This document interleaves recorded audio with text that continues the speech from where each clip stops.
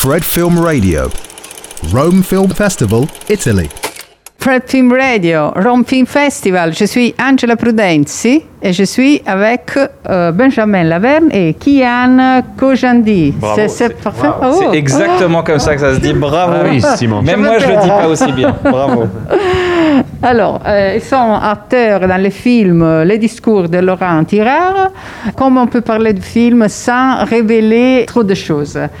Alors, Benjamin, dans le film, un jeune homme de 35 ans, pendant une soirée en famille, le fiancé de sa sœur lui demande de faire le discours de mariage. Et après, quelque chose va arriver, mais on se ferme ici. Benjamin, qui est Adrien? Adrien, c'est peut-être un jeune homme un peu plus tourmenté que la moyenne, quoique on ne sait pas vraiment, mais en tout cas c'est quelqu'un qui est dans un chagrin d'amour et qui attend aussi un texto. C'est d'abord sa première angoisse. Quand il arrive au dîner, il n'a pas de réponse de son amoureuse parce qu'ils sont en pause, en break depuis 38 jours. Et s'ajoute à ça une deuxième angoisse vitale qui est faire un discours pour sa sœur avec qui il a un rapport particulier. Ils s'entendaient très très bien enfants ensemble et c'est plus vraiment le cas. Donc c'est un homme dans la tourmente. Ça peut paraître des toutes petites choses, mais pour lui c'est une tragédie. Qui est la personne qui va à condamner Adrien à cette tragédie? C'est moi. Condamné. Je joue. Mais c'est ça. Parce que c'est ça qui est intéressant dans le film, c'est que c'est très banal de demander à quelqu'un de venir faire un discours pour un mariage. Normalement, c'est quelque chose qui nous honore. Et là, pour Adrien, ça devient le drame le plus absolu de sa vie parce qu'il se projette. Il se projette faire le pire discours du monde, le discours où il est humilié, où il se sent nul. Et pour lui, c'est une condamnation. J'ai condamné Adrien. Je suis son bourreau alors que je suis juste son beau-frère qui dit « Ah, ça ferait plaisir. » Moi, je fais juste « Ah, ça ferait plaisir à ta sœur que tu fasses un discours. Ça lui ferait super plaisir. » Et là, lui, tout s'effondre. Et il ajoute « Je suis sûr que tu vas faire quelque chose de formidable. » Et ça, c'est encore pire. C'est la pression à l'état pur. Et c'est ça, c'est ce petit rien, cette petite phrase qui va le faire partir dans des fantasmes et des cauchemars. Et c'est là où la comédie va naître. C'est qu'on peut tout se permettre dans ce film. Et tout est envisagé. Le film, c'est une comédie d'auteur. Les Français sont devenus de maîtres de la comédie. Quel est vos secrets? Quel est le secret de ces comédies qui tout le monde aime et tout le monde voudrait faire? C'est quelque chose qui permet qui rassemble le public et donc que les financiers aussi encouragent à faire parce que c'est très rassembleur. Ça ramène des gens. Après, c'est pas si facile, je trouve, de faire une bonne comédie parce que c'est très personnel la comédie. Donc je dis ça, à la fois, il y a des gens qui vont dire mais si, on ne rit pas des mêmes choses. Ce film, on espère qu'il va plaire au plus grand nombre, mais c'est aussi un humour singulier qui est cynique et qui plaira peut-être pas à tout le monde. Mais c'est ça aussi que j'aime, c'est que c'est un vrai choix. C'est fort dans le point de vue, d'assumer ça, ce type de comédie qui est pas toujours gentille. Donc est-ce que les Français ont un secret? Je ne sais pas. En tout cas, ils aiment ce genre et ils l'essayent dans plein de formes différentes. On est très touchés qu'en Italie, on dise que la comédie, les gens qui ont créé la comédie italienne disent qu'en France, c'est bien. Parce que nous, on parle beaucoup de la comédie italienne. C'est très touchant, merci, c'est un vrai compliment. Je dois le faire. Merci. Le film analyse la psychologie du personnage, bien sûr, mais c'est aussi une analyse de la famille, dont on est obligé à parler et à se confronter. Quelle est votre idée de famille et de cette famille en particulier? Moi, la famille, il y a un mot qui marche bien pour la famille, c'est compliqué. C'est compliqué parce que même s'il y a de l'amour, même s'il y a tout, même s'il y a c'est compliqué.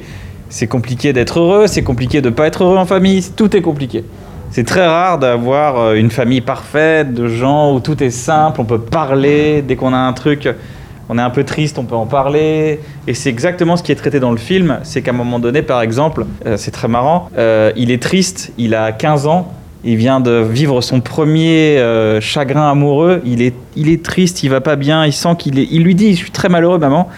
Et sa mère l'écoute à peine et lui dit « bah t'as qu'à boire du jus d'orange ». Et c'est là où...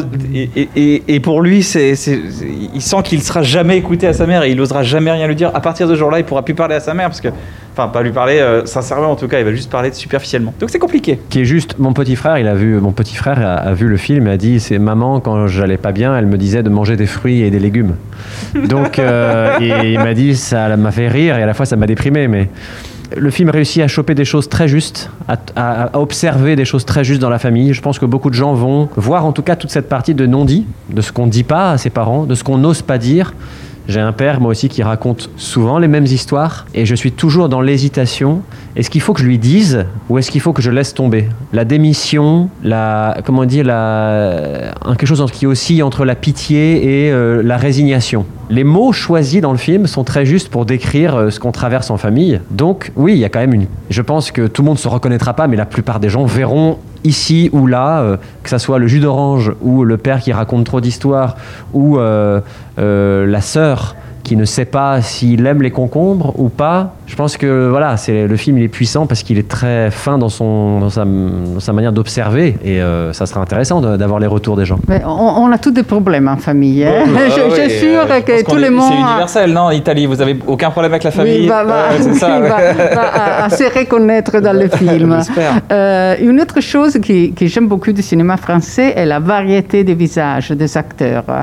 Dernières années, on a vu beaucoup de jeunes acteurs dans le cinéma et c'est une autre qualité. Et vous êtes très jeune. Et comment vous vivez cette vitalité? Beaucoup de gens veulent être acteurs en France. Il y a des écoles qui forment beaucoup. Donc cette passion du jeu, elle est très enthousiasmante, réjouissante. Et puis il y a beaucoup de talent, en effet, chez des jeunes hommes, des jeunes femmes qui arrivent dans le cinéma. Donc c'est enthousiasmant. Parfois, on se dit, mais est-ce qu'il y aura assez de public pour tous ces films ?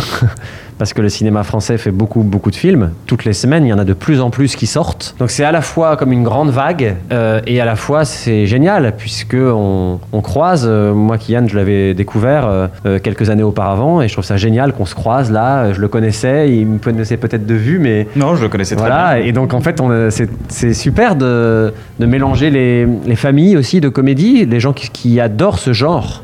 Parce que c'est un genre très très précieux, très qui je pense doit être très précis aussi, précieux et précis. Donc c'est un peu la fête et puis à la fois on se dit on espère qu'il y aura du travail pour tout le monde. Et il y a eu aussi pendant des années en France aussi, on voyait souvent les vrais visages et là de plus en plus depuis justement les 4-5, c'est bien que vous le voyez parce que depuis les 4-5 dernières années il y a une vraie volonté de mettre des nouveaux visages à l'écran et on a de la chance d'avoir un système de création de films en France qui nous aide à faire des premiers films. Il y a beaucoup de gens qui font des premiers films, donc qui vont trouver des acteurs qui sont pas forcément ultra connus, mais qui grâce à qui on peut faire le film. Donc je pense qu'il y a ça aussi à souligner. Il y a peut-être ça aussi, cette exception à la française où le financement. Je sais pas si vous le savez par exemple, mais en France, quand un film américain vient en France et a un succès énorme, la partie des recettes est redistribuée dans le cinéma français. Ouais. Est-ce que c'est comme ça aussi en Italie aussi ? C'est comme ça en Italie ? Pas aussi, mais... D'accord, en tout cas il y a ça, et du coup ça crée une sorte de fonds d'argent qui doit être redistribué forcément à la création. Donc on donne plus la chance à des jeunes talents et à tester des choses en tout cas. Donc il y a aussi on a beaucoup de chance aussi en France d'avoir aussi ça. C'est pas partout comme ça en France, mais il y a ces tentatives et on fait confiance à des jeunes talents. Merci Kian Coggiandi et Benjamin Laverne. Les discours, je suis Angela Prudenzi, Fred Festival Insider. Et si vous regardez ça, c'est qu'il est sorti donc... Andiamo! Non, joyeux Noël! Ah, buon Natale! Buon Natale! Il discorso perfetto. Discorso perfetto. Sì. Fred Film Radio. 24/7 on Fred.fm and smartphone apps.